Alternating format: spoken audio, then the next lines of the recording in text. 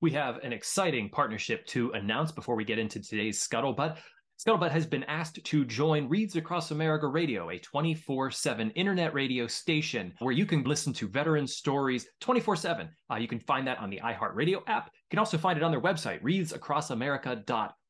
The Scuttlebutt will be featured Friday nights at 9 p.m. and Sunday mornings at 11 a.m. If you don't know anything about Reads Across America, they're an incredible organization, all dedicated to honoring veterans and those who gave all in service to our country. Check out the Scuttlebutt on their radio station and all the other programs that they have on their 24/7 radio station, again, on iHeartRadio app or readsacrossamerica.org. Welcome, everyone, to another episode of The Scuttlebutt. I'm your host, Shaun, Director of Programming with the Veterans Breakfast Club. We're a nonprofit in Western PA whose mission is to create communities of listening around veterans and their stories to connect, educate, heal, and inspire. I myself am not a veteran. I'm a civilian, and the Scuttlebutt podcast is where I get to learn about military culture from a civilian perspective. If you want to find out more about VBC, please visit us on our website, www.veteransbreakfastclub.org. On there, you can become a member. You can sign up for our free quarterly magazine. You can check out our Veterans History Project and find out about all the in-person and online events that we have coming up, as well as all of our past events online and all of the Scuttlebutt episodes. So please visit us on the website. Now, as for today's Scuttlebutt, it's a very, very good conversation with Marine Corps veteran Stu Blackwell. Stu is also the host of the Warrior Legacy podcast. We decided to talk about Civ-Mil Divide. We've talked about that before here on the Scuttlebutt, but I don't know if we've ever really gotten into some nitty-gritty stuff. And I think that Stu and I were able to have a very honest and poignant conversation between myself, civilian, and him, a veteran, about the Civ-Mil Divide, questions that veterans have for civilians, maybe some questions that I myself would have for a veteran. Stu got the chance to ask me some very thought-provoking questions that a veteran would ask a civilian. I found this conversation to be highly educational as I walked away feeling like we found some common ground on some issues. Of course, I don't speak for all civilians, but I'm speaking from my own personal history and my experiences over the last 20 years of the War on Terror. Again, I hope that you enjoy this episode. Please like, share, subscribe, and ring the bell on YouTube so you're the first to know whenever we release new episodes. And if you have any comments or thoughts about the conversation today, please feel free to email me, Shaun, SHAUN, at veteransbreakfastclub.org. I'd be very interested to hear those thoughts. And if you have any ideas for future scuttlebutts, or there's a part of military culture that you just would like to learn more about and have maybe see featured here on the Scuttlebutt, I'd love to hear from you. Thank you so much and enjoy the show. Love to welcome Stu Blackwell here to the Scuttlebutt. Thank you, Stu, for taking the time to join me here. We have a lot to get into, not least of which is your service and your excellent podcast, the Warrior Legacy podcast. But you and I are going to talk a bit about military-civilian divide for the Scuttlebutt audience who may be joining us for the first time. I am a civilian. I'm not a veteran. Stu, you are a veteran of the Marine Corps. But I'd love for you to introduce yourself. Welcome to the program. Yeah, hey, thanks for having me on, man. This is a great opportunity. Any chance that I get to discuss these types of issues, I really relish it because it's not the type of typical everyday conversation that we have normally. And we can get into that a little bit more. But you mentioned it already. I served in the Marine Corps from 2007 to 2016. So about 9 years and 5 months or so. I was an infantryman by trade the entire time and had some interesting experiences, to say the least, some painful experiences, some very, very joyous experiences. And it was great overall. It shaped me into a better man. Awesome. 2007, that's surge time around that, correct? Yes. So Iraq kind of a little bit more on the de-escalation. The Battle of Ramadi had just taken place, I want to say. And we were looking towards Afghanistan to renew the surge there. Mm-hmm. Why did you decide on Marines? So I had an older brother that was a Marine, and I wasn't going to let him outdo me. And if I was going to do this, I had made up my mind that I was going to go all in. There wasn't going to be any half measures or anything like that. College just didn't really appeal to me. Part of me knew that I wasn't really responsible enough to make the right decisions. So I looked for something else, and I craved adventure. I craved something more than the typical model of life, and the Marine Corps offered that. So I signed my name. So it wasn't, I mean, him being Marine Corps, you couldn't say Army, you couldn't say Navy or Air Force. It had to be like, no, I'm going to do this. Yeah, yeah. And granted, him and my father were very supportive. If I had Mm-hmm. done something like that, it's not like I would have been spurned as the black sheep of the family or anything, you know. Right. Yeah. That healthy competition between brothers. You know, he was a Mm-hmm. reservist actually too at the time, so I was like, hey, I'm gonna go active duty. I'm gonna one up you, bro. Nice. Um, but he went with me through the entire recruiting process, and my father did as well. So, which helped me out because there was no chance of any misinformation or me not understanding anything, you know. Mm-hmm. And my recruiters understood that, so it was all pretty straightforward. We joke all the time about there being a special place in hell reserved for him because he got promotion points for me signing up. You Yeah. know, so Right. he's at Paris Island, one of the worst places on the planet. So you came from a military family then?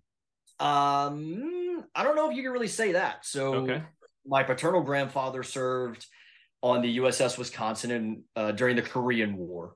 Mm-hmm. But other than that, my brother was really it, you know. Uh, Interesting. Yeah. yeah. So why did he decide to join? Well, he was a football player growing up. Okay. He got a college to play or he got a scholarship to play at a small college, Mm-hmm. and it just wasn't really for him anymore. You know, Mm-hmm. that stage of his life had run his course, and so one of his best friends had joined as a reservist as well, and he kind of talked him into it, and he loved it. You know, the change was monumental. I got to see him go from a diehard college athlete to a disciplined professional, you know. Mm-hmm. And I remember seeing that shift. And I went to Paris Island and I saw him graduate and everything. And I told Brad the last interview that's a recruiting tool, really. That's all that it is, you Mm-hmm. know. And it got me, you know. Yeah. They hooked me, man, right Yeah. there. Yeah. So, Oh, I find it so intriguing. I mean, obviously, I have two younger brothers. We're very close. I would think if I did something similar to that, they may be intrigued by it. But it seems like you guys were so close that that's where it led. You said, okay, I'm going to do the same thing. I'm going to follow in these sort of footsteps. yep. Yep, we did. And I'm very fortunate to have that relationship. Mm-hmm. He, his development and his journey through life really did, it had a significant effect, you know. And when I saw that difference, when I saw that change, you know, that's really what stuck out to me. And it made me think, okay, like this is an actual viable option. You Mm-hmm. know, athletics really aren't. I mean, I worked hard and I loved athletics. I wrestled all through high school. I played a little bit of football, but Mm-hmm. I didn't have the skills necessary to compete on the collegiate level for that. It wasn't Right. an option. And then I thought about, well, do I really just want to, chase girls and drink through school and then I thought that's what Marines do. I I did plenty of that, man, but that built some bad habits that I had to deal with later on in life, you know. But yeah, it was the better option for me, definitely. So you felt like that same change that your brother went through is the similar change that you experienced as well? Yes, yes. Mm-hmm. Now, I may have not had the athletic success that he did, but I craved, if nothing else, I wanted to know whether or not I could hack it. You know, that challenge that was Mm-hmm. there, because that's how the services were presented to me. It was a life of hardship, a life of struggle. It demanded a total commitment to you. College was just college. You could Yeah. go and failed out. Well, guess what? You fail out. Whatever. Happens all the time, man. You know, Mm-hmm. this life, if you choose it, it has much more dire consequences. But just like anything else, you get out of it what you put into it. Yeah. So if I commit to that, which is what they asked, and it was made very clear to me, that's what was required. Who knows where this could lead me in life? True. So '07, you go in. When were your deployments and where? So the first one was the 26th Marine Expeditionary Unit. It's like a quick reaction force for a certain part of the world. Anytime you hear the term MEU or Marine Expeditionary Unit, so they take an infantry unit, they put them on a ship, and you go to different ports. Some are for liberty, some are for training with foreign militaries and stuff. And if anything goes wrong in your part of the world, you respond to it. All right. At the time, I hated that because, like we said, Iraq was still there, and that's what I wanted. You know, you don't suffer and go through the type of training that we go through just to get on a ship and then get drunk in a foreign port. You know, Right. Yeah. that was disappointing.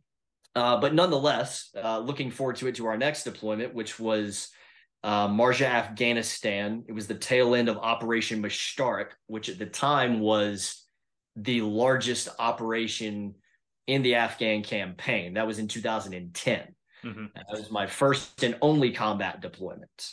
And we can talk more about that if you like. After I came home from that, I re-enlisted and I went to Fleet Anti-Terrorism Security Team, which still kind of falls under the infantry purview. Everybody there, other than the non-commissioned officers, has an infantry MOS. But the mission changed a little bit. So Fast Company was solely reserved for reinforcing diplomatic outposts in distress. All right. So we launched over to Manama, Bahrain, and from there, that was our jump off point to the entire Central Command's area of operations. If anything went wrong at an embassy or, you know, a diplomatic outpost or something somewhere, and they requested Marine support, it was going to be us, which ended up happening actually the same time that you know, the Benghazi incident was going down. The Yemeni embassy was overrun by a riot, and they requested our support. So we rapidly redeployed to Sana'a, Yemen, and stayed there for a few months. And then I came back home and did another deployment back to Bahrain. So that was my third in Fast Company. I forgot to mention the first one was to Guantanamo Bay. So there's Gitmo, there's two deployments to Bahrain, and that was the time that you know, I called my wife after I got there, and I was like, hey, you know, what's going on? I'm here, I'm alive. At this point, it was a well-coordinated drill. You know, she's a pro. She's done this 4 or 5 times. And she was like, yeah, I'm pregnant. No, really? Yeah. So that's how I found out that I was going to be a dad. Awesome. Like, yeah. Great. Missed almost the entire pregnancy, came home, and about 2 months later, there he was. You know, I'm holding a mini-me in the hospital. Yeah. And how long did you get to be with him? I asked this question specifically because we recently had on 2 veteran spouses who talked about their husbands. They each have multiple kids, but one of them had a child, and 2 days after they had the child, he had to be deployed again. So he had got to hold him for 2 days, and then it's out the door. That's rough. So I was fortunate enough to where it just, you know, it fell on the back end of a deployment cycle. So we weren't set to deploy anywhere. And also my tenure in Fast Company was up. My enlistment was up. So I applied for an extension, and I was able to go to 2nd Battalion, 5th Marines out in California. So I had a good 5 or 6 months or so after he was born before we had to pick everything up and move. Then we got to California, and again, another stroke of luck. They weren't set to deploy for about another 6 or 8 months or so. So I had some time, you know. Good. Yeah, very lucky, very lucky. And why did you decide to re-up? Because I mean, at that point, you have your firstborn. Yep. And what kept you in the service? So the second time around kind of goes into a little bit of detail from my Afghanistan deployment. Before that, you know, I had a very influential man in my life by the name of Zach Walters. He was my squad leader, and he was one of those rare individuals that alters the trajectory of someone's life. I didn't know that at the time. I didn't understand that's what was going on, but it was. And he taught me a whole lot by his example, by his leadership, with his proficiency, the way that he instructed people, his emotional intelligence, things that you don't typically think about a knuckle dragging grunt, you know. This guy was it. He was dynamic in almost every sense of the word. And 5 days before we deployed, he's already over in Afghanistan on the advance party, and him and another squad leader from our company are killed by the same IED on the same patrol. So right before my first combat action, I found out that I'm going to be a squad leader. And that deployment was rough. It would have been rough regardless. Yeah. But it was kinetic fighting pretty much the entire time. Got a little quiet towards the end, but I had to kind of relearn everything. And a lot of the notions that I had about what a leader should be and about what was right were questioned very early and then shattered subsequently. I came face to face with the fact that I was not the stud that I thought that I was. It was very humbling. Yeah. And there was a lot of growth that had to take place there. So on the back end of that deployment, I decided to go to Fast Company because that's where Zach came from. Mm-hmm. I wanted to find out where he got that X factor, and I had to know one way or the other if I could actually do this as a good leader, not just somebody that relied on rank or position, if I could actually lead people. Mm-hmm. All right. And so that's why I chose to re-enlist, to go there. It was that continuation of challenge, and then on the next enlistment, when I went out to 2-5, it was the same thing, that you hear about inter-service rivalry. Well, the same thing exists within each service, so there's the East Coast versus West Coast, I guess, grunt war, you could say. Mm-hmm. The terrain's very different. The mentality is very different, and the training is very different in both places. So coming from North Carolina, where it's all flat, the general consensus is that we're not as tough as West Coast Marines that are out in the hills of California. Right. So I'm like, okay, bet, let's find out. Mm-hmm. What do I have to lose at this point, really? And so I was able to get out there, and it turned out to be one of the best decisions that I made. I loved living the Marine Corps lifestyle in California. Not sure if I could tolerate it outside of the Marine Corps, but it was a great move, man. I got to meet a lot of really good people and work with some people that really helped shape me. And that was a very reflective time towards the end of my career that paved the way for the challenges that I would face after I got out. I want to get back to that reflective time and what you were reflecting on. We'll get to that in just a minute. But so you re-upped after your first time. You re-upped twice after your time in Afghanistan, and then again a little later after the birth of your firstborn. Let's dive a little bit into Afghanistan, the combat. Was combat what you expected? And can you tell me what went through your mind the first time you were shot at? Ooh, okay. Was it what I expected?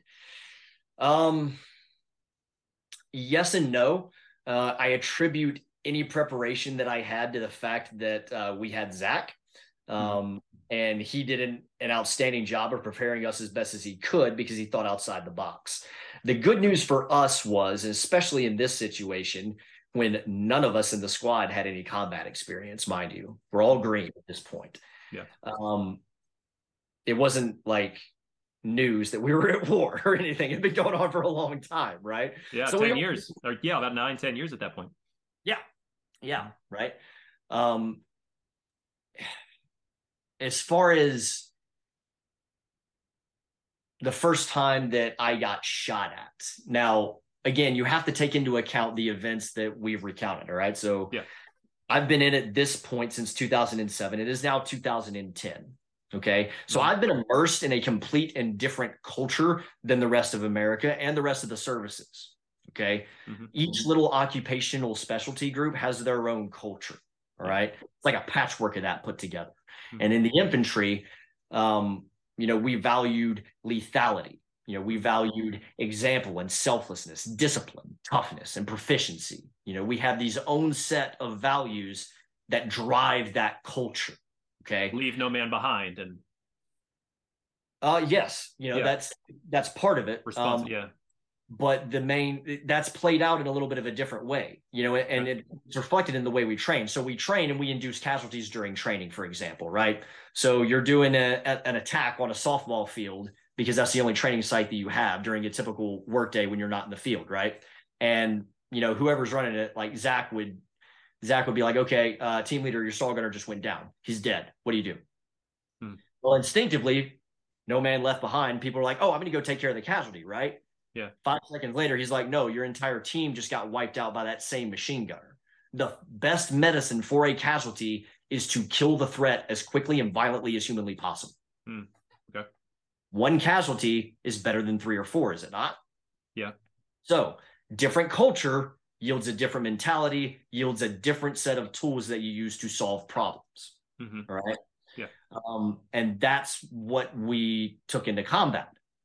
The first time that we got shot at, given the fact that Zach had been killed, that had a profound effect on my mentality towards the war, towards the local populace. And, you know, another thing too, it's funny, the way that these things are presented to people, you know, the public opinion surrounding the war, what a politician says, what a general says. Once you get over there, man, like none of that means anything at all. It's not even in your mind. You know, like those people aren't there sharing in your hardship. They don't have any skin in the game. There's no consequences for them at all. Right. Why should we care about what they think? Mm-hmm. No, like, and we understood very quickly that while everybody else wanted to see us as nation builders or liberators, well, we just had a squad leader get killed. So clearly that's not what we're going to be doing over here. It ain't about that. Mm-hmm. And we were hungry for it, man. So you take that culture that values lethality and all those values, okay, and men that have been immersed in that for years, and you kill one of them. What is the natural response for the rest that aren't dead? Revenge? Yes, absolutely. 100%. Now, I can't say that that's true for everybody. I know for a fact that it isn't. Right. For me, though, in that moment, that is what I felt. And that is what I wanted. All right. Now, we didn't do anything wrong in the way that we went about it, you know, and our command knew it was going to happen. So they spoke to us about it. Yeah. They had the foresight to plant those seeds in our minds because we were going to be alone. And there was plenty of times where we literally could have gotten away with murder if we wanted to. Mm-hmm. But we didn't. We had that restraint. Okay. Right. So the first time that we got shot at, having all of those things, it was exhilarating. It was scary. But there wasn't a, oh my God, I hope I don't die right now moment. It was, okay, it's on, it's finally here. We've been through all of this shit, all of this trial, all of this struggle to finally get to this point. And it's real. It's not training anymore. Mm-hmm. You know, this is, to use a very poor sports analogy, like this is the Super Bowl, you know? Except lives are on the line. Yes. With mortal consequence. Right. You know, this is the culmination of your purpose and everything that you have striven for years now. Yeah. And we relished it. We took full advantage of it. Now, as time went on, that changed a little bit. And that's kind of funny how it works. So that fire and that, you know, that desire to just get after it, you know, and be fearless about it. You start to realize over time that fate can only be tempted so much. You can only roll the dice so many times before it bites you in the ass. And yeah, there was an element of that. And that's how it kind of degraded, I guess you could say, by the time that we left. The war, I would think that I would relate that to the thought on the war sort of had shifted. But I want to bookmark this for a second before we get to that idea, because I think there's an important idea here that I seem to be picking up on, is that you became a squad leader because Zach was killed. Yeah. How did your desire for revenge, in a way, did that affect your leadership in any way? In the sense of, do you think you would have been a better leader had it not been the driving force of, I want to avenge Zach? No, I don't, because initially everybody had some element of that. Okay. You know, now we were going to go about it the right way, and we talked about that. We're all on the same page, and we did that. But that kind of stayed with me, that lingered with me, and it did not with everybody else. Mm-hmm. At least not as strongly, you know. Well, you were so connected with how his leadership was. You, like you mentioned, that you really sort of, it was a mentor. It was you know, Zach was such a mentor, that I can see that it would have stuck with you longer. Well, he was like that with everybody though. That's what made him so special. I He gotcha. made an impact on everyone. He Hmm. was that kind of rarity, you Hmm. know? And different people handle things differently. I was a blunt instrument. Okay. I had very little emotional intelligence, very little communication skills. Okay. I was more of a direct, like, issue the orders, carry out the orders type deal. Very robotic in my thinking and my approach to a lot of things, Hmm. which is contrary to the way that Zach operated. He understood how to use that, which was part of the reason why the squad was so respected in the company. He Yeah. understood our roles and how to task us appropriately. I, despite having seen him and observed him and worked with him, for some reason, didn't incorporate that into my repertoire of leadership tools.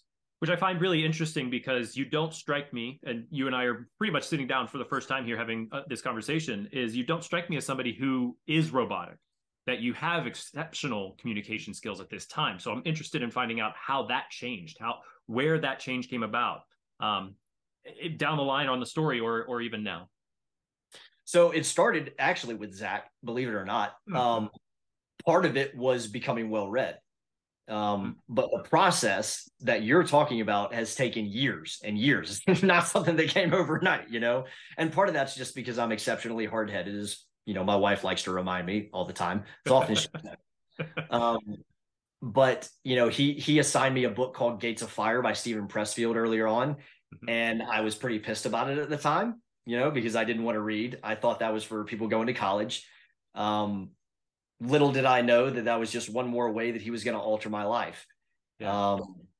That opened up a completely new world to me. And then also, we talk about dire consequences and some of the mistakes that I made when I communicated with those team leaders, when it became obvious that we were there for different reasons. They had other things that they wanted to accomplish. They had their own views of the war, and those views, that vision that each of us had, they did not marry up. They did not commingle very well at all. Yeah. Okay. So on the back end of this deployment, there was no way for me to get around the leadership failures that I had. Tactically, as a squad, when we were outside the wire and, when it came time to fight, or even when the base got hit, no issues. People knew what they needed to do. I didn't have to tell everybody everything to do because Zach had trained us so well and we had trained each other so well that everybody knew what to do. Or at least they made a decision and the guy next to them was like, okay, he's doing that, so I'm going to do this to support him. Right. There was cohesion there. Yeah. All right. But the communication piece, the emotional intelligence piece, those were failures that I had to come face to face with, especially if I was going to re-enlist. And that was really the driving force. I felt that I had more to offer in that department, or at the very least, I could grow and get better. Yep. And I was going to find out one way or the other, sink or swim. But the one thing I wouldn't have to do, just like when I signed up and I was thinking about, do I really want to go to war? Same thing. I will never have to wonder what if. I'll know one way or the other, but I won't be carrying that baggage around for the rest of my life. I would say, as we chatted briefly at the very intro here about like Civ Mill divide, and I wonder about like, I bring it up because before we started recording, I mentioned that I had family over. I said, I'm going to talk with a combat veteran tomorrow on my podcast, and I'm interested to hear what you all would ask a combat veteran if you were allowed to ask them anything. Except that one question, which we all talked about on the Scuttlebutt, is pretty much you just don't really ask, have you killed anybody? Because we just don't ask that of veterans. But if you had the opportunity to talk with a combat veteran and ask them a question, what would you ask them? And their responses were very interesting because I would label them, having spent about 3 years working with veterans, I would label their responses as kind of vanilla. Just their responses were like, I don't know what I would ask them. I would ask them maybe what they carried with them from home if they could, or what they thought of the culture while they were over there. And those are interesting questions from probably the general public that you might meet in line at the Starbucks. They ask you a question, they might say, well, what do you think of Afghanistan or the people, But I think it comes down to a particular point that I'm trying to make here is that part of the civ mil divide, as we've talked, is sort of the miscommunication. And I think almost extension of that is sort of the misunderstanding of each side. The weird thing is that combat veterans or veterans in general were civilians at one time. Yeah. So they have that experience, whereas civilians never have had the military experience. They've never been through parasylum. They don't know what it's like to be on a soccer field and trying to figure out what to do about a teammate that's been dead, or in real combat situations having to deal with a casualty. But one word or phrase that I'm coming back to here from what you mentioned is lethality and the desire to get at it. So I feel like from a civilian side aspect, the misunderstanding, or not misunderstanding, but sort of I'm not sure what word to use, and maybe you can help me here, is the idea of like, I'm a civilian and I don't understand the mentality of wanting to be lethal, or the warrior aspect. There's the warrior culture in us, and there are warriors among us in society that want to be a part of war and battles and combat. And I think that seems so foreign to many of us in sort of the civilian world, of just like, I wouldn't even know what to do with that, and I don't know how to respond to it. Mm-hmm.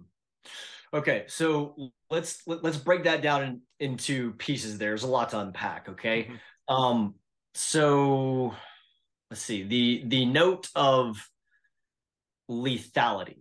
All right, you think about it. The first thing that I would say is that your environment and the culture have a lot to play into that. Right. Think about how most of us are raised in America. Think about how you're taught to deal with, say, bullying in public schools and stuff, right? Go get a teacher, use verbal resolution, do almost anything except what you probably should do, which is knock that kid out. Yeah. Right. Right. Okay. So you're raised in that mentality. You're immersed in that culture for 18 years. Right. And then you go to Paris Island or San Diego. Culture shock, off the chart. Definitely. Right. Okay. Then on top of that, once you get done with that, if you're an infantryman like me, you go to SOI, another culture shock, because it gets more refined as you go on. So boot camp is actually the easiest thing that infantrymen do. It's the easiest thing, bar none. Okay. And then you go to SOI, and it goes away from how to march, how to dress, customs and courtesies, how to address officers, how to be a general Marine. And it goes to shoot, move, communicate. Like, this is your life. This is your bread and butter now. All right. Your sole purpose in life is to contribute to the team. If you're not doing that, you're kind of worthless, man. Right. And it sounds cruel and it sounds harsh, but again, consider the consequences. If Tom Brady loses a Super Bowl, he loses a Super Bowl.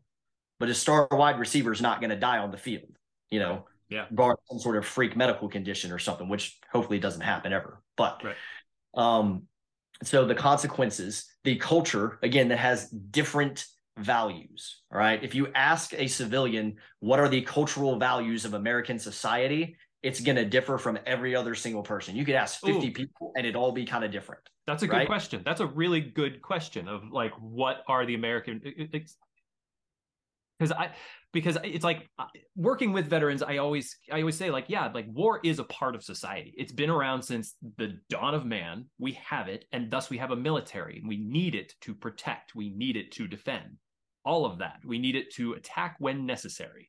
So I would put it within that answering that question. Personally, that's what I would do.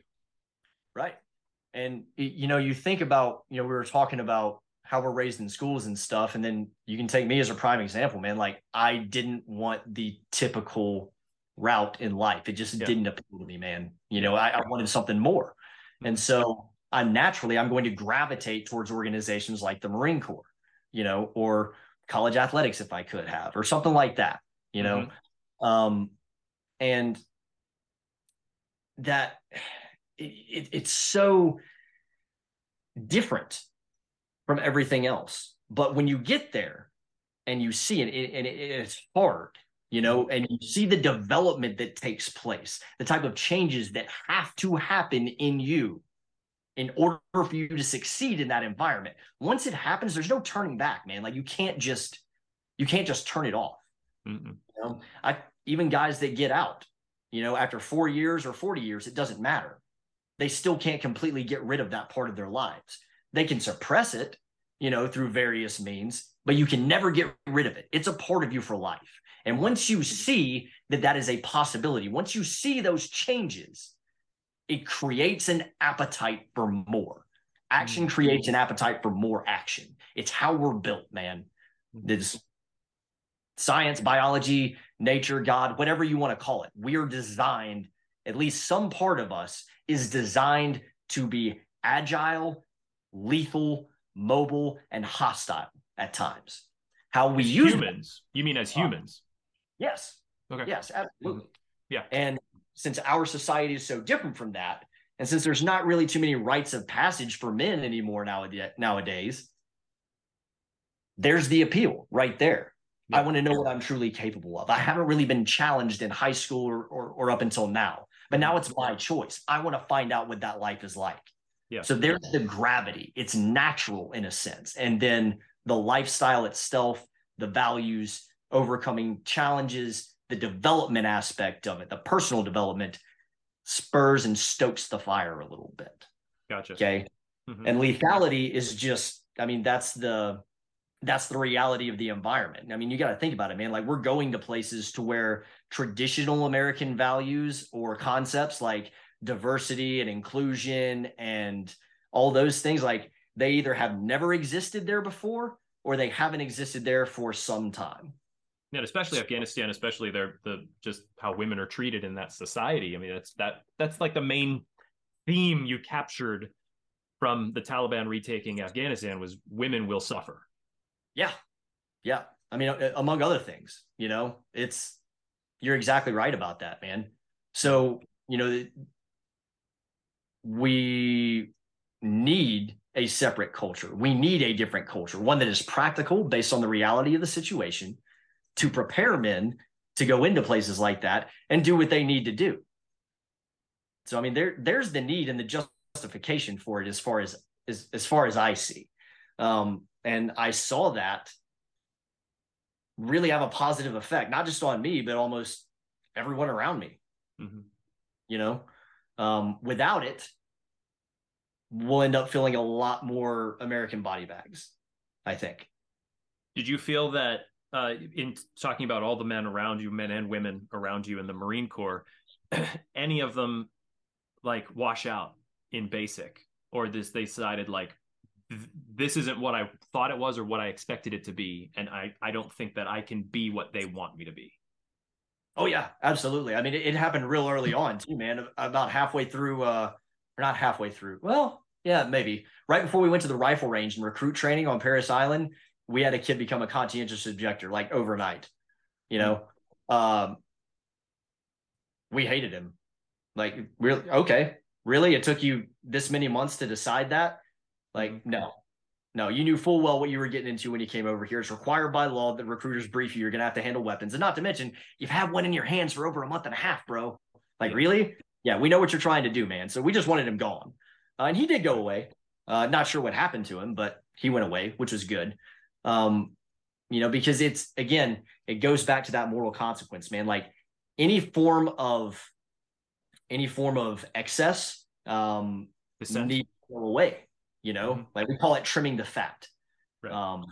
You want to be lean, you want to be mean, you want to be capable of doing what needs to be done, regardless of how ugly it is. And if anything's getting in the way of that, it's got to go. And everybody's to that standard, man. Like it's not like you don't have, favorites here and there. If the culture is such and the nature of the work is such that nobody can really hide their true colors for long. There's some people that are kind of good at it for a little bit, but eventually something's going to happen and everybody around is going to be like, yep, I know exactly who you are as a man. All right. So there's no shield from it at all. And it requires full commitment from people. Would you say that like the men growing up, the boys growing up in Afghanistan, there is a rite of passage there in that culture. Like they still go through some level of rite of passage, of defense, of lethality, of, because it's just so different than what we experience here. So as far as a specific rite of passage, like in the terms that we view it, like one event that's like, hey, you're from, you are no longer a boy, you are now a man. I couldn't tell you about that. What I can tell you is that, again, talking about completely differing cultures, they grow up fighting. Yeah. Look at their history, look at their lineage. They're constantly at war. And if it's not at war with an outside power, then it's at war with each other. Mm-hmm. That was one thing that really shocked me about their culture, and there's no, at least where we were at in Marja, there was no concept of a greater Afghanistan. It wasn't a concern to the locals. Like they care about their farm, their little farm. At most, they care about like their tribe. Right. But beyond that, they don't have that concept of a singular united country like we do in America. So that in itself, us coming from the former, them existing in the latter for thousands of years, that's already a wall right there that you have to try and overcome. And it's a significant one too. Right. But lethality to them is, it's just like we experienced. It's survivability.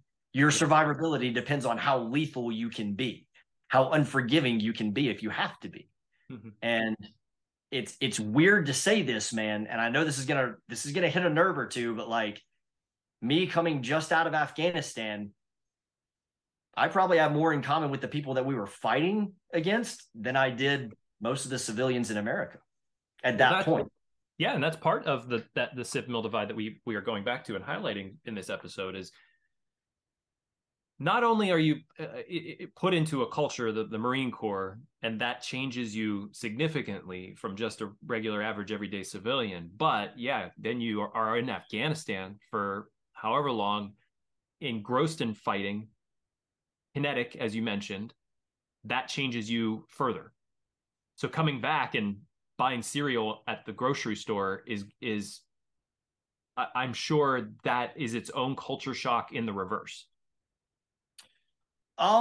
Like seeing what our everyday life is after being a part of something that significant, that scary, that energized, action oriented. It's got to seem bland and probably just doesn't really mean anything once you get back into regular civilian life. I don't know. Kind of, yeah, in a sense. Now, and again, I can't speak for everybody else. This is where you start to get into the human element of things, and people handle things differently, man. They really do. So I can only speak for me. It wasn't as much of a shock as you would think. Like I was not the dude that freaked out when fireworks went off, or when a dog barked or anything like that. My wife said that I had a few times where I woke up in the middle of the night. I don't remember it. But then again, I was drinking a lot during those days, regrettably, but it's true. So, the main thing that you're talking about, I think, is really like I was excited and I was proud of what I had been a part of. Mm-hmm. I really was. And to me, like I had made the decision to re-enlist. So I knew it wasn't going to be over. This was not it for me. And I had a lot of work to do. So the next challenge was on the horizon. And to me, it was just like, it was kind of looking around at, the civilian world and just being like, yeah, I still don't want to be a part of that. It doesn't really appeal to me, but it wasn't so much of, a fear-based time in my life, really. That wasn't the product. Disappointment, yeah, over some of the ways that I handled things that we spoke about earlier with the team leaders and with the squad and stuff. That process of dealing with that took years. But other than that, man, it was just looking forward to the next challenge and recognizing that that's still where I needed to be. Right. Was it hard, and is it still hard to live up to the ideal of what Zach had laid out before you? Was it hard? Yeah, it was impossible, man, because I'm not Zach. And that was one of my problems in Afghanistan. I kept trying to be Zach. Oh, I even had people tell me, like, don't try and be Zach. You're not him. Like, you need to figure out what works for you, man. Well, I didn't know what that looked like. I didn't know how to find out that information, you know? yeah. And so I just forged ahead. Now, life and the circumstances and, the environment that we were in Marja had a very painful and strict way of educating me, and did so for many years thereafter. But nowadays, man, not so much. I'm in a very different place in my life. I don't drink anymore, which is good. So I've got a clear head. I've done a lot of study, a lot of personal development. That's really what my life centers around now, and self-reflection. And once I realized that, yes, I can dip into the past when, I think that I can find an answer to an issue, or it's good to read, to study, to learn from people that are in the past.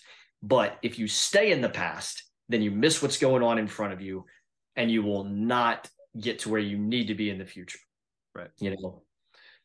So once I came to that realization, that was just a little bit more of a nudge in the right direction. Was that part of that sort of reflection time that we talked about earlier? Yes, it was actually, because believe it or not, I had built up walls with the guys in the squad, and those, we never really confronted those things. We didn't just like get back from Afghanistan and hang out and all have it out so that we could stay best buddies and stuff. We just kind of, we all went our separate ways and we all did our own thing. And I didn't speak to a member of the squad until I was in 2-5. So that was 2015. By the time that I actually spoke to someone that I had gone to war with. And yeah, that's when that really started. And 2-5 was, because when I had made the decision to get out, at that point, it was, my first thought was, and what, even while I was making that decision, it was, well, looking back a little bit on everything that I had accomplished, everything I had been a part of, how much I had grown, where I had still failed, the things that I knew I would have to deal with and confront outside of this environment, which was all I knew of my adult life, Yeah. And that's what kind of started the ball rolling on that. But that's where it started, man. Yep. At 2-5. Was it hard to go back and talk to your squad mates?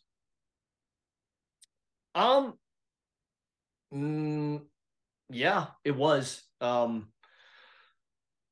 It started out with my second team leader at the time. And that was more of an hour long sort of like anger fueled conversation where we both just kind of like, we took the biggest things that we had been building up and resenting over those years, and we just kind of threw them out there, just get it out there. Right. And but with that came a lot of like really brutal honesty, which is something that, the infantry is like, it's littered in everything that we do. Like, we don't hold back from telling somebody when they're messed up or hearing it either. It's right. just, it's all meant to build the team, right? Yeah. So that's how that conversation went. And it actually opened the door for us to talk more. And, I still keep in touch with him to this day. But yeah, man, actually being able to hear him say that, like, yes, you made some mistakes, Stu, but at the same time, like, we all kind of thought that you weren't really going to live up to Zach because, it makes perfect sense, man. Like, yeah, you're used to the best, and then you get this dude. Like, nobody's going to look at you and be like, oh man, he's going to be just fine, right? Yeah. Like, yeah, we really didn't give you too much of a chance, Mm-hmm. So that didn't excuse what I did or my part of it, but at least I had that knowledge of being like, okay, like, all right, this is more of a human issue, and I probably could have gone about these things a whole lot better if I had just spoken to people differently or tried to understand them and how they think and how they feel, right? That communication aspect. Yeah, man. That conversation opened the door for me to actually get answers. Do you feel like you were able to grow from that? Do you feel like you were able to, like, closure in a sense, and then, it's hard to hear that self-critical, hear it from someone else or think of it yourself, to go through that change, go through that door, and then out the other side say, cool, I can take responsibility for my part, and move on from this, like growth. Closure, I don't think closure so much. It's Right. just some of the things that I was really scared of, Mm-hmm. uh, those got put to rest, because part of me thought that I was like the worst leader to ever wear a uniform. Like I did absolutely everything possibly wrong, and Zach had built this great machine, and I had just torn it all down. And then after that conversation, that wasn't the case. You know, Mm-hmm. yes, I made my mistakes, but that was nowhere near the reality of the situation. I was very pessimistic about it. Yeah. So it allowed me to move forward under that assumption. As far as closure goes, though, I don't really think that closure is ever really a part of it, man. I think it's more of just there's a process of reflection, which leads to confronting things that are very uncomfortable. And then after that, it's taking those lessons and those realizations and moving forward and integrating them into your life. It's not so much like closing the door on one part of your life as it is, okay, I'm kind of just getting all of these things in order from the past. And now that kind of facilitates a little bit more of a smoother move through the rest of life. I find this interesting because, again, bringing up Sif Mill Divide, what do you think is the difficult conversation that veterans and civilians need to have to get to that place that you were just talking about? Ooh, that's the $1 million question, man. I guess the first thing would be like if we're going to open the door for those conversations, then there's some things that have got to go, that have got to be cut out, some mentalities that need to be changed on both sides. The first thing is that this divide that you're talking about is not it should never be a pointing fingers blame game. Like that's not productive at all in any way. If you think about it, man, it's just natural. You know, like when you have two competing cultures that exist in close proximity, over time, there's going to be a gap. And then if it goes on for long enough, that may even lead to conflict, which could even turn violent. I mean, look at what happened with, us and the Indians, all those years ago. It was a cultural war, man. They were different. We were different. We didn't like each other. We were close to each other. There you go. Yeah. It was inevitable, Mm-hmm. you know? So at this point, man, I think that on our part, okay, it's very easy for us to be judgmental. Very easy of us to be judgmental, and we have this vet bro culture that I call it, where there's a good number of us that think that it's acceptable to live off of VA benefits for the rest of our lives and not work and pound our chest and rest on our laurels for everything that we did in the past, and to expect an amount of respect for what we did. Mm-hmm. Being stuck in the past and living that way with that type of mentality is detrimental to the entire situation. Mm-hmm. Okay. What we should be doing is striving to produce more men like John Glenn. That dude's got an immaculate story. And there's plenty of other veterans too that have come home and gone on to do wonderful things with their lives, and think about all the advantages that we have at our disposal to help us with that. Mm-hmm. You need help in the healing process and telling your story. Like, here we go. Prime example. Get it out there. No other generation has had the platforms that we have in order to make this happen. Right. You want to write a book? Guess what? You can self-publish. You don't have to spend thousands and thousands of dollars and jump through hoops to get it done. You can do it all yourself, man. Yeah. And I know from experience, like, it helps, Now, let's take that specific instance and let's flip it on the other side.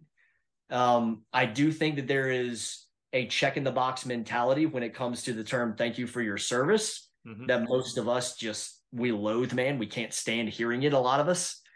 And I think that situations like this, where, veterans will tell their stories and stuff, it's more common now than it ever has been in our country. And because of that, it becomes easy for some civilians to view these types of interactions as something that needs to be said, but doesn't necessarily need to be heard.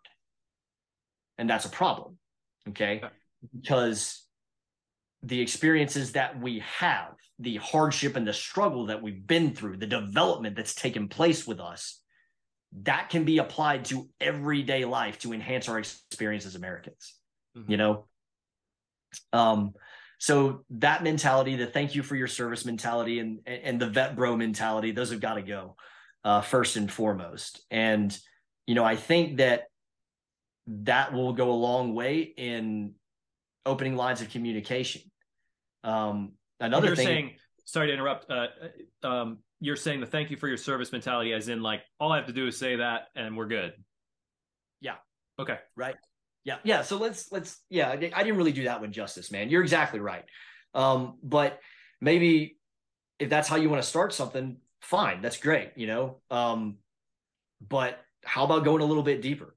Asking them what their MOS was. Ask them if they deployed. Ask them what was the best memory that they have about service, or hey, is there anything that you wish that we knew, or engaging them on a more personal level or a more detailed level, like, hey, like, I'm curious about this. Can you tell me about it? I never deployed anywhere. What's it like to be overseas?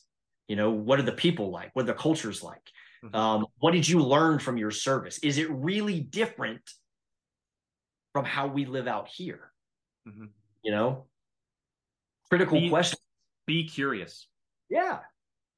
It doesn't, you don't have to try and fix the whole thing in one conversation. It's not going to happen. It's unrealistic. No, I've been doing the podcast for 3 years and it's like, I feel like I bridge the divide in the podcast, and the people that listen to the podcast can get more of an understanding of like, oh, this is how we want to engage with veterans as civilians. This is what we want. As I try to model that. And if anything, you're listening to this podcast and you're taking anything away from this conversation, it's I'm hearing how to talk to a veteran. I'm trying to model that idea of like, we didn't just pop on and say, hey, here's Stu. He's going to tell us about his service. Great. Thanks, Stu. We'll see you later. Right. And we're getting much more nitty gritty than I think anybody really probably needs to, or maybe even wants to in anywhere with the veteran. But if they have a veteran in their family or something that they were like, I've never really talked with them because I didn't know how, I didn't know what to say. It's like the way that I have learned from, and honestly, if you saw how I was when I first started with Veterans Breakfast Club and just how I talked with the veteran, how I asked questions, what I asked questions about, what questions I actually asked, to now, it's night and day. But I've had that experience. I've had that ability and that platform to be able to say, I can sit down with a veteran and really dive into some stuff. I love the questions that you proposed of just like, hey, ask about my MOS, because that might open up another rabbit hole. And you may not understand anything about what you say. What's your MOS? I was an airplane mechanic. Okay, what does that mean? You can ask that question, because it's not outside of the realm of, like decorum to be like, hey, what was your job? What'd you do? Yeah, absolutely. And, on the flip side of that too, how awesome do we think it would be, instead of the veteran being like, oh, this conversation's all about me, I just have to stand here and ask questions. Mm-hmm. How awesome would it be if we were like, oh man, I mean, that's pretty cool that you're actually showing an interest. What can I learn from you? Mm-hmm. And we started asking questions about whatever industry they're in. Who knows? Maybe that leads to a better job, better benefit for a family or something like that. Right. Even just an awesome friendship that enhances life. Mm-hmm. Instead of looking at it from a me standpoint, more of a we standpoint. Mm-hmm.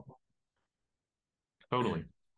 Part of me wanted to ask what questions you felt veterans, and just bouncing off what you just said, what veterans need to ask civilians. And if it's, what do you need to know about my experience to help this divide? Is it, how can what I've learned in the military help this community? That's sort of like my thought process of where does a veteran go to help divide as much as civilians just being curious. Okay, so let's keep those three in mind because they're all three really good points, right? Uh, as far as where we can go to help this situation, the first is actually being willing to talk about it. The second is approaching those conversations with actually wanting to learn something instead of just waiting for your turn to speak. Mm-hmm. For me, what that kind of looks like is I would want to know how that person saw the war in Afghanistan. I would want to know how they viewed us as the fighting force. If that was any different than our politicians, like if they viewed us as all one entity, or if they viewed like, okay, Washington's doing this over here, but these guys are dealing with something different on the ground. I would want to know if there's a connect or a disconnect there.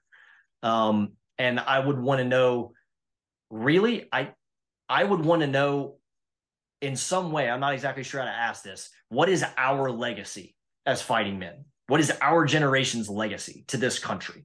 Mm-hmm. That's really the main thing for me.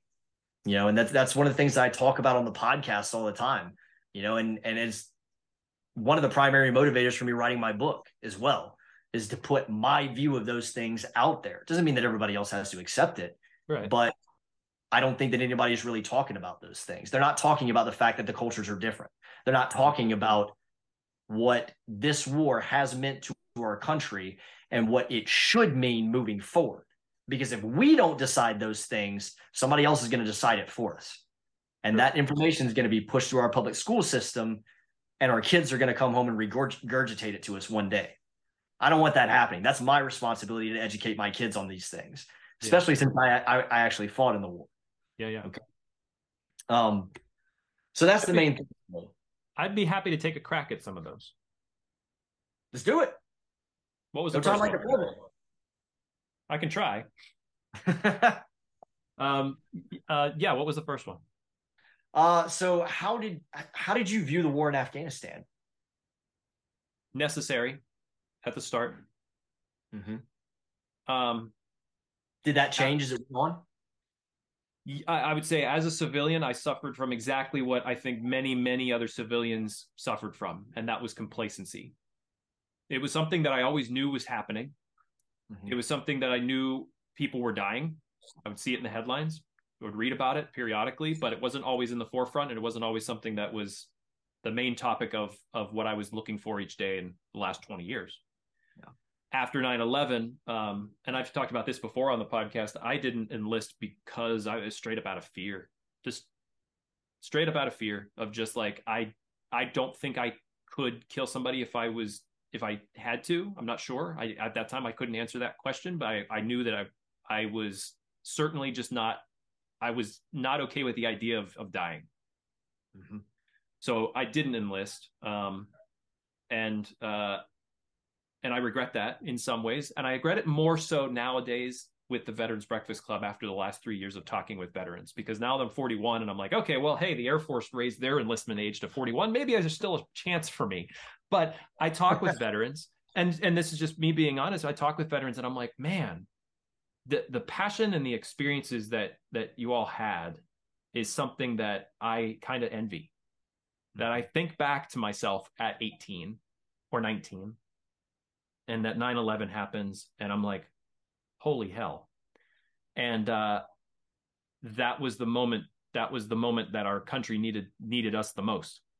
Mm-hmm. And that wasn't something that I was brought up with. I wasn't brought up through a military family. I remember recruiters calling me in high school, and I was like, man, I don't want to go get shot at. That doesn't sound appealing to me. So cool. But you look at World War II, you look at Vietnam, you look at the war that each one of these generations had, that was their war. This was our war, Iraq and Afghanistan. And I regret now at this point, looking back at my 18, 19-year-old self and saying, like, I wish I would have had the idea, if I wasn't ready for infantry or tip of the spear or combat, that I could have said, or somebody could have said to me at that time, and I'm not going to remove the blame from myself, but my only thought of is, if I enlist, I'm going to combat. Yeah. when there was many, many, many other options to serve your country, to serve and be present and help in some way. And whether that is, as a medic or whatever the case may be, there were ways to enlist and help the cause. Now, getting back to your question, what did I think of Afghanistan? I think that at the beginning, it was gung-ho. Yes, we were attacked, get them, run them out, find them. I was not a history buff, but I always read things about World War II, and it was like, this is our Pearl Harbor. We need to respond to this. Mm-hmm. And I was always proud of it, because to me, it seemed like, from what at least I understood of Afghanistan at any given time over the last 2 decades, it was, what we are doing there is helping Afghanistan. And like I mentioned earlier, like, the Taliban took back over and women are going to suffer. So I felt like that was something, a humanitarian thing. But I never once really followed like what the politicians were saying about it. That's nothing I never really hung my hat on. Like, which president was saying this about it. Now, if they said, we require a surge right now because things are dire on the ground and we need more men there, okay, I understand that. That makes sense to me. It wasn't until I really started talking with post 9/11 vets, such as yourself, that it's like, that I really got an idea of how things were over there. That what we were being sort of fed and how it was boots on the ground were quite different. And that we probably weren't in a great position to be able to nation build over there. We weren't going to install a democracy that was just going to be like, great, cool, they have a democracy now and everybody's happy and we got a McDonald's. You're dealing with such a different culture, tribal culture. And the more that you research, the more you understand, the more you read about it, the more you're like, how the hell were we going to make anything work that works for us over here in the United States? So, and then as it got to the end and the fall of Kabul and just the show that was, I remember feeling like, God, how did it get to this? And understanding and talking with Vietnam veterans a lot over the last several years and listening to them tell me about their experience with the fall of Saigon. And that blew my mind, because it was like, I can't imagine how you felt, how they felt fighting for what they fought for, because it wasn't, a lot of them had talked to me about, like, I wasn't over there fighting for the flag. I was over there fighting for the guy next to me, because we're going to get home. That's what we're doing, and despite all that, you push on. And then something like this happens, in either case of Vietnam or Afghanistan. And you're just like, you feel destroyed. I think I felt maybe more destroyed than the average civilian when I saw the planes taken off from Kabul and all of the people at those gates and those the servicemen and women that were there trying to like just make order out of chaos. And you just couldn't do anything but feel terrible for what was going on. Mm-hmm. That's a long answer in a nutshell to say, like, 20 years is a long time to keep something like the Afghanistan war at the forefront of your mind as a civilian. But I do know, and I recall over the course of those 20 years dipping into it, and then usually it would be like, 13 more people were killed, or, oh, hey, we've had a month where no one died. That's great. Or, oh, hey, a suicide bomber did this, in the southern part of Afghanistan. That's terrible. But it was, and there was eventually a point where I started to think, like, why are we still there? What are we doing? Like, what is the actual point of what we're doing? And why can't anybody figure it out? Well, first off, I'll say this, man. I think if you were in Washington, this probably would have ended a little bit better than it did, or at least if people in Washington had that mentality of understanding that, cultural change is not something you accomplish over the course of a decade or two. Cultural change, especially when you're talking about one that's as old as Afghanistan, you're looking at like 50 to 100 years. So that was the first thing. The second thing is it's difficult for people to understand why we're over there doing something when the people calling the shots don't know why we're over there doing something. There was no clearly defined political objectives for our generals to formulate a strategy around and carry out. So that filtered down to the operational level and then down to the tactical level, where we just didn't care about any of that. We were fighting a war. Mm-hmm. So that level of disconnect, it was huge, and they so that's the first thing. The second thing that you said that really stuck out to me is you wish that somebody had said, or guided you to like a different MOS or something like that. Like, hey man, you don't want to go to war, fine. Here's admin, or here's a cook or something, any number of jobs that they have. All right. The funny thing is, and a lot of people don't realize, but for every one of us, every one grunt that goes downrange to fight, there's 5 support personnel that have to be pulling other tasks in order to make that happen. Okay. Right. So if you break down the percentages, you think about roughly 1% of a nation of, what are we at now? 330 something million, something like right. that. Yeah, it's less than 0.5% actually serve. Right. Well, so at the time, from like 2001 to 2013, you had 13 to 15% of that 1%. Okay, that were in uniform. That constituted the combat arms community. So artillery, tanks, infantry, special operations, you name it. Anything that was combat arms, motor transport, all that kind of stuff, combat logistics, etc. Mm-hmm. All right. And now you take that 13 to 15%, and you break it down even further to just infantry and special operations, and it's like 0.02%. Yeah. That 0.02% had an 89% higher combat casualty rating than all other occupational specialties combined during the war in Afghanistan. Now, to be credited, those stats are not mine. I read to get those. A wonderful book called Scales on War. I'd highly recommend that people read. It's very eye-opening. Yeah. But that just goes to show you that a lot of people don't realize that. That's one of those things that lessens that divide a little bit. Most people just see, oh, a uniform, they must fight. Right. It's not necessarily the case, and that kind of alienates us a little bit. We're like, well, if that's like, so this dude types on a computer all day and he still gets the same amount of recognition that we do. Like, that doesn't really make any sense. Not that we did it for recognition, but it's not so much about, hey, Stu Blackwell's awesome, he did this. It's more about, how did we contribute to the understanding of our country? Mm-hmm. Do they really understand what's going on here? And why, if that's the mentality, the general mentality, well, that kind of sucks, because guess what? You pay taxes just like I do. Mm-hmm. If World War III kicks off 20 years from now, your kid could be standing on the line next to my kid. Why would we not all have some sort of interest in this? It's ours. Literally, it's ours. So to see that it's not maybe as high on the priorities list for some as it is for us, that can kind of be a little bit of a buffer, Right. What was your second question? Our legacy. What is our legacy? What is our generation's legacy to our country? Sacrifice. Service.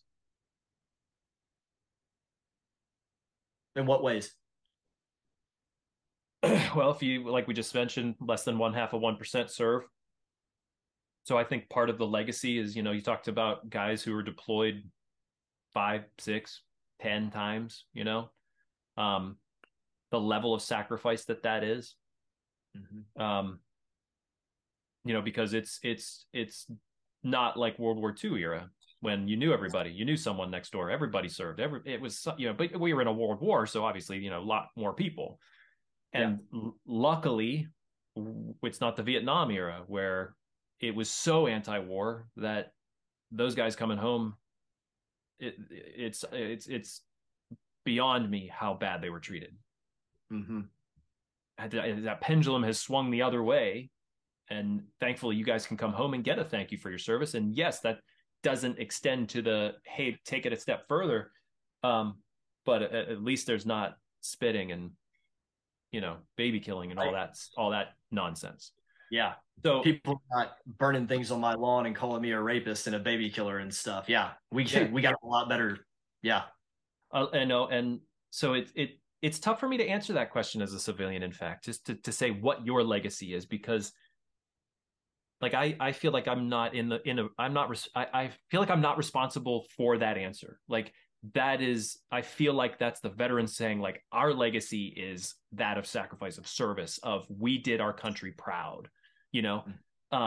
If I try to answer it as a civilian, I would be proud of the men and women who have served over the last 20 years, because of those things, because of the sacrifices, because of the just miscommunications from top to bottom in the military and between that and government, and how much you had to deal with on the ground, and the split, being in Afghanistan or being in Iraq, and just how different those two theaters of war were, and some people who were deployed to one and then deployed to the other. And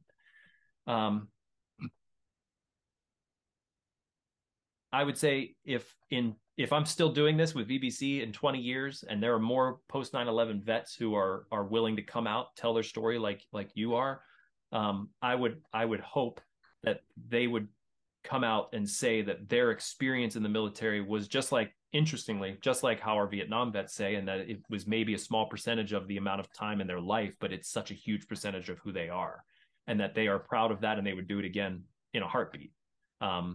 Because I feel like any of the veterans that I interact with, I'm proud to know. I am intrigued by their story. I'm curious for their story. I want to know what they went through, because I learn a lot from that. Yeah. Again, I don't know if that answers your question. I think that's such a hard one to answer. It is, and it's one that, but I think it's one that's thought provoking. And I think that's really one of the most important parts about it. You can't just throw out a quick answer with that one. You have to dig a little, and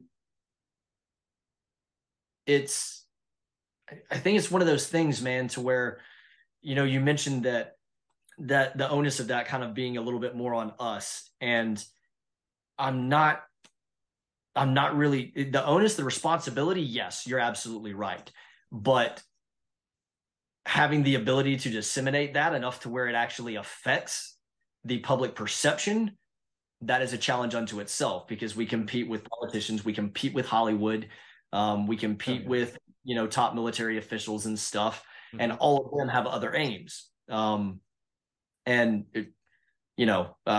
generals may be a category unto themselves, but I mean, why the hell we're still listening to politicians in Hollywood about anything relating to war is just completely beyond me.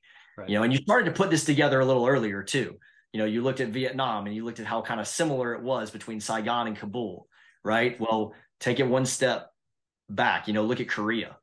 We drove the Chinese all the way north of the Yalu, and then they were like, hey, we want you guys to stop and set up a defensive perimeter. And then for the next year, it was just senseless casualties, right? Yeah. Anytime that the political class gets involved with wartime decisions, bad shit happens. It never works out. Look at the Battle of Fallujah. We had to fight that one twice because they couldn't get their mind together. Right? It keeps happening.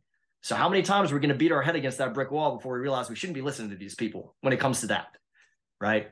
And that goes to the point that you and I made sort of offline before doing the recording, of just having more veterans serving in Congress and just having that voice there at least.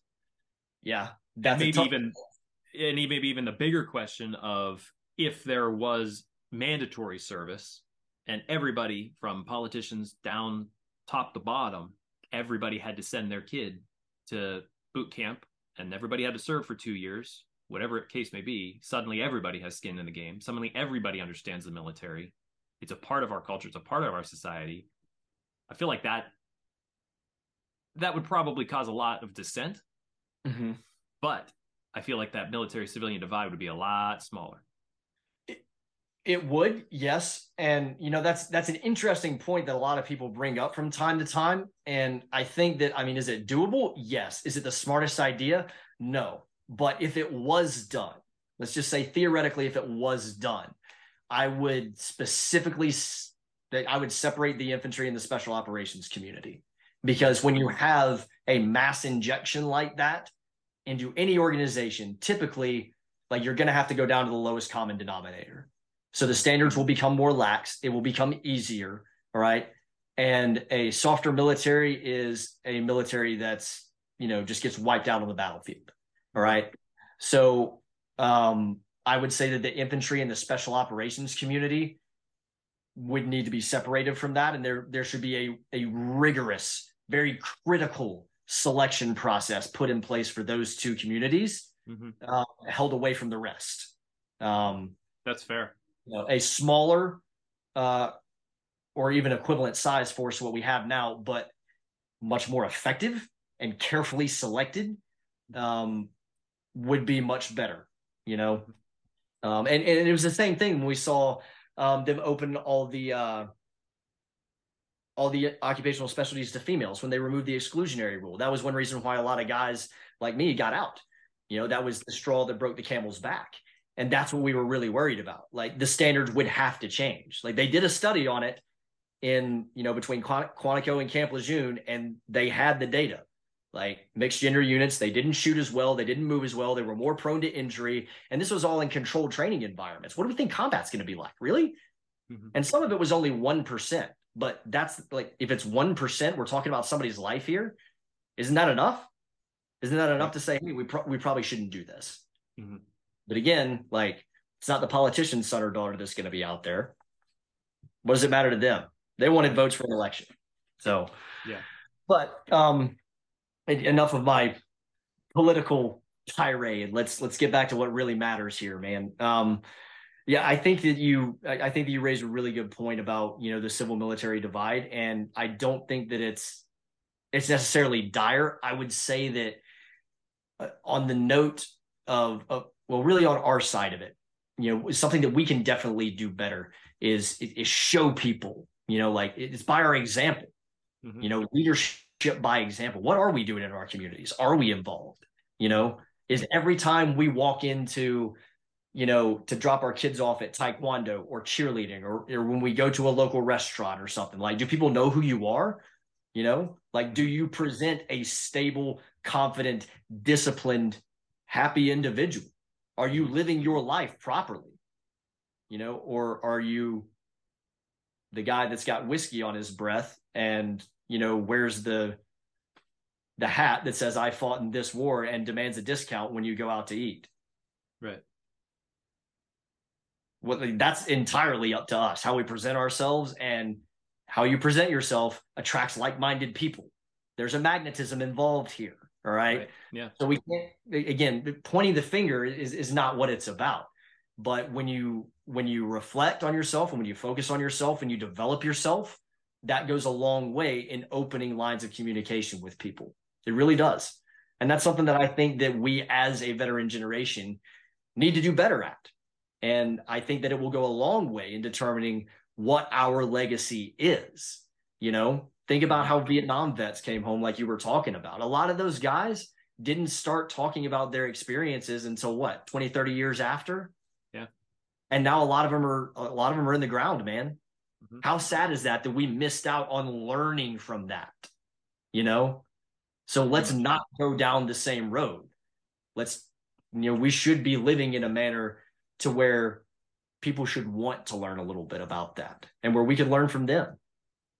But if we're not living right, if we're not setting that example and we don't have those standards, then we're just going to be remembered as the nation that went to war and came home riddled with PTSD.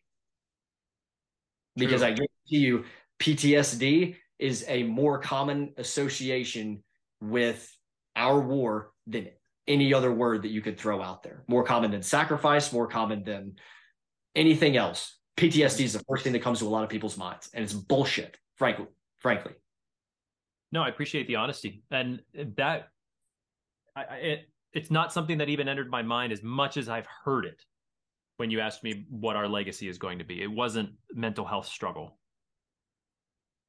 And you do hear a lot about, the number of suicides or PTSD or, yes, veterans do deal with some level of trauma from the things that they've experienced. And Yes. maybe it's because of the experiences I've had through VBC in helping to promote avenues to help veterans who are experiencing trauma to deal with that. Yeah. But I think perseverance also pops into my mind for your generation, because not only do you come home and most of the headlines read PTSD or mental trauma or traumatic brain injury or things like that, you had to persevere over the ideas of what everyone had about Iraq and Afghanistan, for one, what we're being shown about how many veterans commit suicide, or the mental stigma of PTSD or traumatic brain injury. Yeah. It creates this narrative, even if it's not directly saying it. It Right. creates this narrative that that's all there is. Yeah. That if you sign up and you go, like, this is what you have waiting on you. Mm-hmm. PTSD, bad dreams, possibly suicide. This is it. And that's not the case at all. Like the deep life-altering changes that took place in this culture that are characterized by struggle and shared hardship and adversity and challenge and personal development. You don't get that anywhere else. And you learn things about other people, not just about yourself, but you learn things about other people as well. You get to see people in a completely different light. And that's one of the things that I miss about it most. But that doesn't mean that we can't have that here on the outside. Right. Maybe if we just put down our phones and, go have a glass of tea with your neighbor after work one day. Most people don't know neighbors, man. No. And I want to take that as something that civilians need to do as well, because you mentioned this idea of like, how are you presenting yourself as a veteran, and what is that in the community? Because honestly, like, there are a lot more civilians than there are veterans, and we're not very good at presenting ourselves in public. Well, a shared identity and a shared mentality is it's a challenge that I don't think has been as prevalent in previous generations. Mm-hmm. Okay. I mean, think about it, man. If a grown adult wants to never leave their home, they can. They can have food brought to them. They can have anybody come fix their house when they need to. Yeah. Like, barring a major life emergency, literally someone can never leave their home. Yeah. Right. That wasn't the case before, the 90s, when the internet came around and all that. Right. Like, people had to get things. Yeah. Right. So there's a level of disconnect there. And I think that one of the traps that we kind of fell into, at least me anyway, that I fell into, I expected this level of connectivity amongst Americans, that shared consciousness, to back the war effort. Yeah. That I saw in movies about World War II and stuff like that. Like, I was raised in a very traditional home that was very respectful of the sacrifices of veterans. Even though my father never served, he instilled that pride in us and he exemplified it. Mm-hmm. So that's what I expected. And when that didn't really pan out, I was kind of a little pissed about it. Yeah. And why it doesn't make any sense to me on a personal level when I think about why I had that reaction, because I didn't join for recognition. Mm-hmm. Why did it bother me so much? I don't know. I've gotten to the point where I really don't ponder that part of it anymore. But establishing some form of relationship has got to happen, in person, preferably. Yeah. Do you think part of it was your frustration with that? Do you think part of it was you have somebody as close to you that you look up to, like Zach, that's killed in Afghanistan, and whoever is at the grocery store, just, they didn't know a lick about him? No, I think that where it really got me was like, after we came home and people started talking about changes that were going to happen. Like that's when it really started to get me. All right. So like, hey, you guys don't want to pay attention to the war effort. Like, whatever. That's your right. I mean, it is what it is. I know why I'm over here. I know why I'm doing what I'm doing. But now when some of those same people or the politicians or whatnot start kind of pointing the finger and they're like, yeah, we want you to repeal Don't Ask, Don't Tell. We want you to start giving up some of your live fire training so that you can attend an 8-hour sexual assault prevention brief. And we want you to open all the specialties to women. And we want you to make all these changes because it makes us feel good. That's when it really started to get at me. You don't have any skin in the game. You're not paying the price for anything. You shouldn't have any right to dictate any of this. That's the way I see it. I don't care if you're an elected official or not. And eventually I had to come to terms with the fact that while that was going to happen, it was completely and totally beyond my control. It's not like, again, we talked about cultural change. Like, it's not like they were going to, sign the papers and stamp the document. And then all of a sudden, everything that we had built over 20 years was just going to go away overnight. Yeah. Like, it's not how it works. There's still really great things about the infantry, even though they made those changes, and it's not like there was a flood of women that came into the infantry or, a whole bunch of bad things that happened because of that. Like, really, not a whole lot changed at all. Yeah. Now 20 years from now, when it's time for the next war, or 10 years from now, when it's time to the next war, now we'll see. And that's what really gets a lot of us. But it was that mentality of, we don't have any skin in the game, but we're still going to dictate how you should be. That culture is something that we all built. Like, we shared in that. Yeah. It's a product of the war that we fought. All of us poured sweat and blood into it. We took casualties because of it. Some of our best friends were killed because of it. So what right does anyone have to dictate that to us without sharing in the danger and hardship of it? None. True. And that's what drove a lot of us out. Do you think that part of the divide from the point of view of the veterans is resentment of the civilians who didn't serve?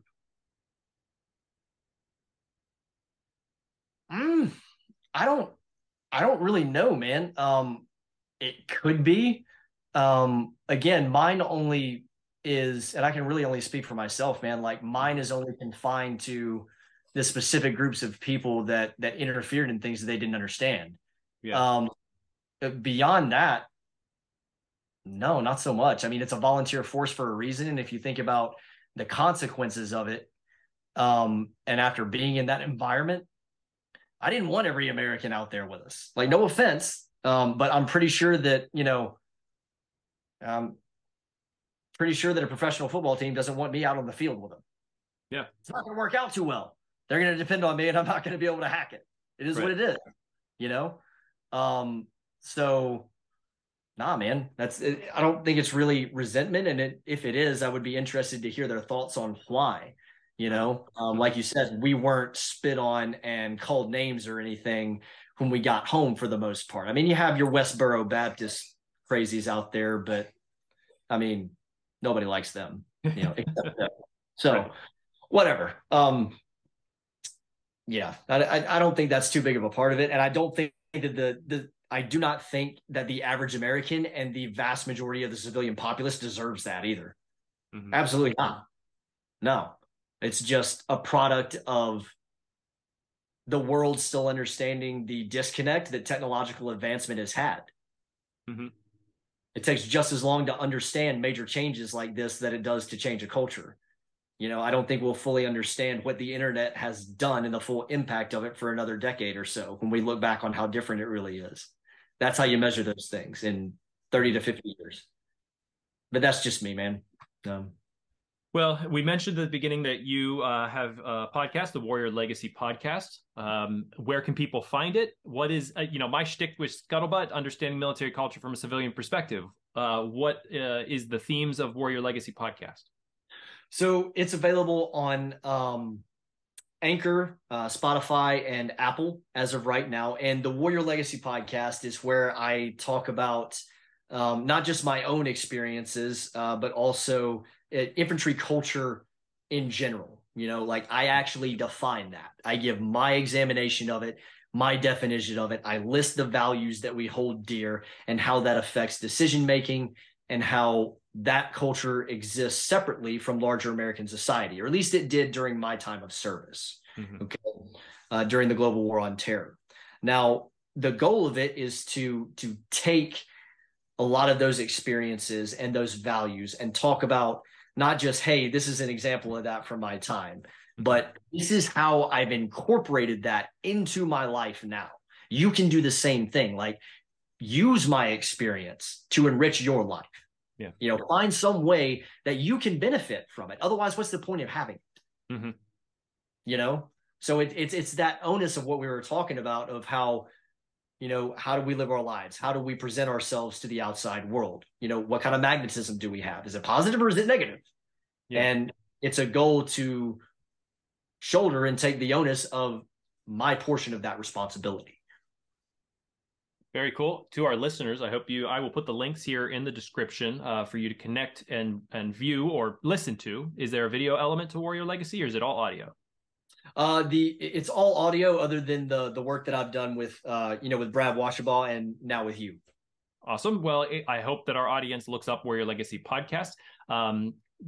Stu, I want to thank you just for this time. I know we can't solve military civilian divide in an hour and a half, but we can give examples. And like I said, maybe we can guide people a bit when they hear the conversation about these are ways that we can all do it. So I want to thank you for your time and your honesty and just, the truth and for your story. Yeah, absolutely, man. It's been great. And, I'm always looking for opportunities like this, always. So if you or if anybody listening or anything, if you guys, y'all want to connect or something like that, if you need a public speaker for an event, find me, hit me up on the social media and stuff like that, or email Shaun here. We can find a way to connect and make it happen, but it's been great talking to you, man.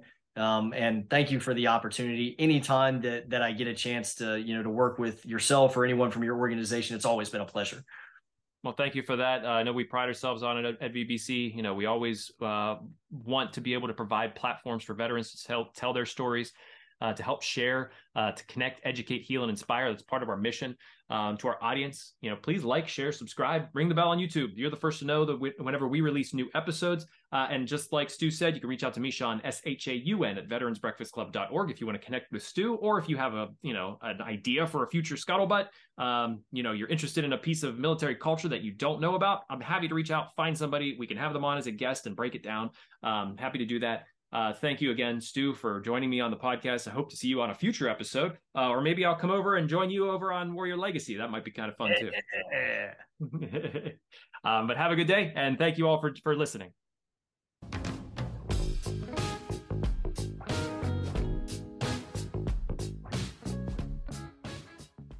Thank you for watching this episode of the Scuttlebutt. I'd like to take a moment to thank our sponsor, Tobacco-Free Adagio Health. Tobacco-Free Adagio Health has been supporting the podcast for quite some time now. We've been so pleased to be supported by them. They are dedicated to reducing and preventing tobacco use and getting the word out about the hazards of smoking and secondhand smoke. They're all about health, so they want people to quit. They have classes, nicotine replacement therapy, and a popular quit line, 1-800-QUIT-NOW. They also educate people, children especially, about tobacco use from cigarettes, cigars, pipes, chew, snuff, and other nicotine products like vaping. And finally, Tobacco-Free Adagio Health advocates for public and private policies that ensure healthy places to live, work, and play. You can learn all about what Tobacco-Free Adagio Health offers at tobaccofree.adagiohealth.org, or you can check out the 2 Scuttlebutt episodes that featured Tobacco-Free Adagio Health. We had a wonderful representative come on to the podcast, talk to us about all the classes and therapies that they offer. It was 2 wonderful conversations, so I definitely direct you to both of those if you want more information, or just call their free quit line, 1-800-QUIT-NOW. Thank you again, Tobacco-Free Adagio Health, for your support.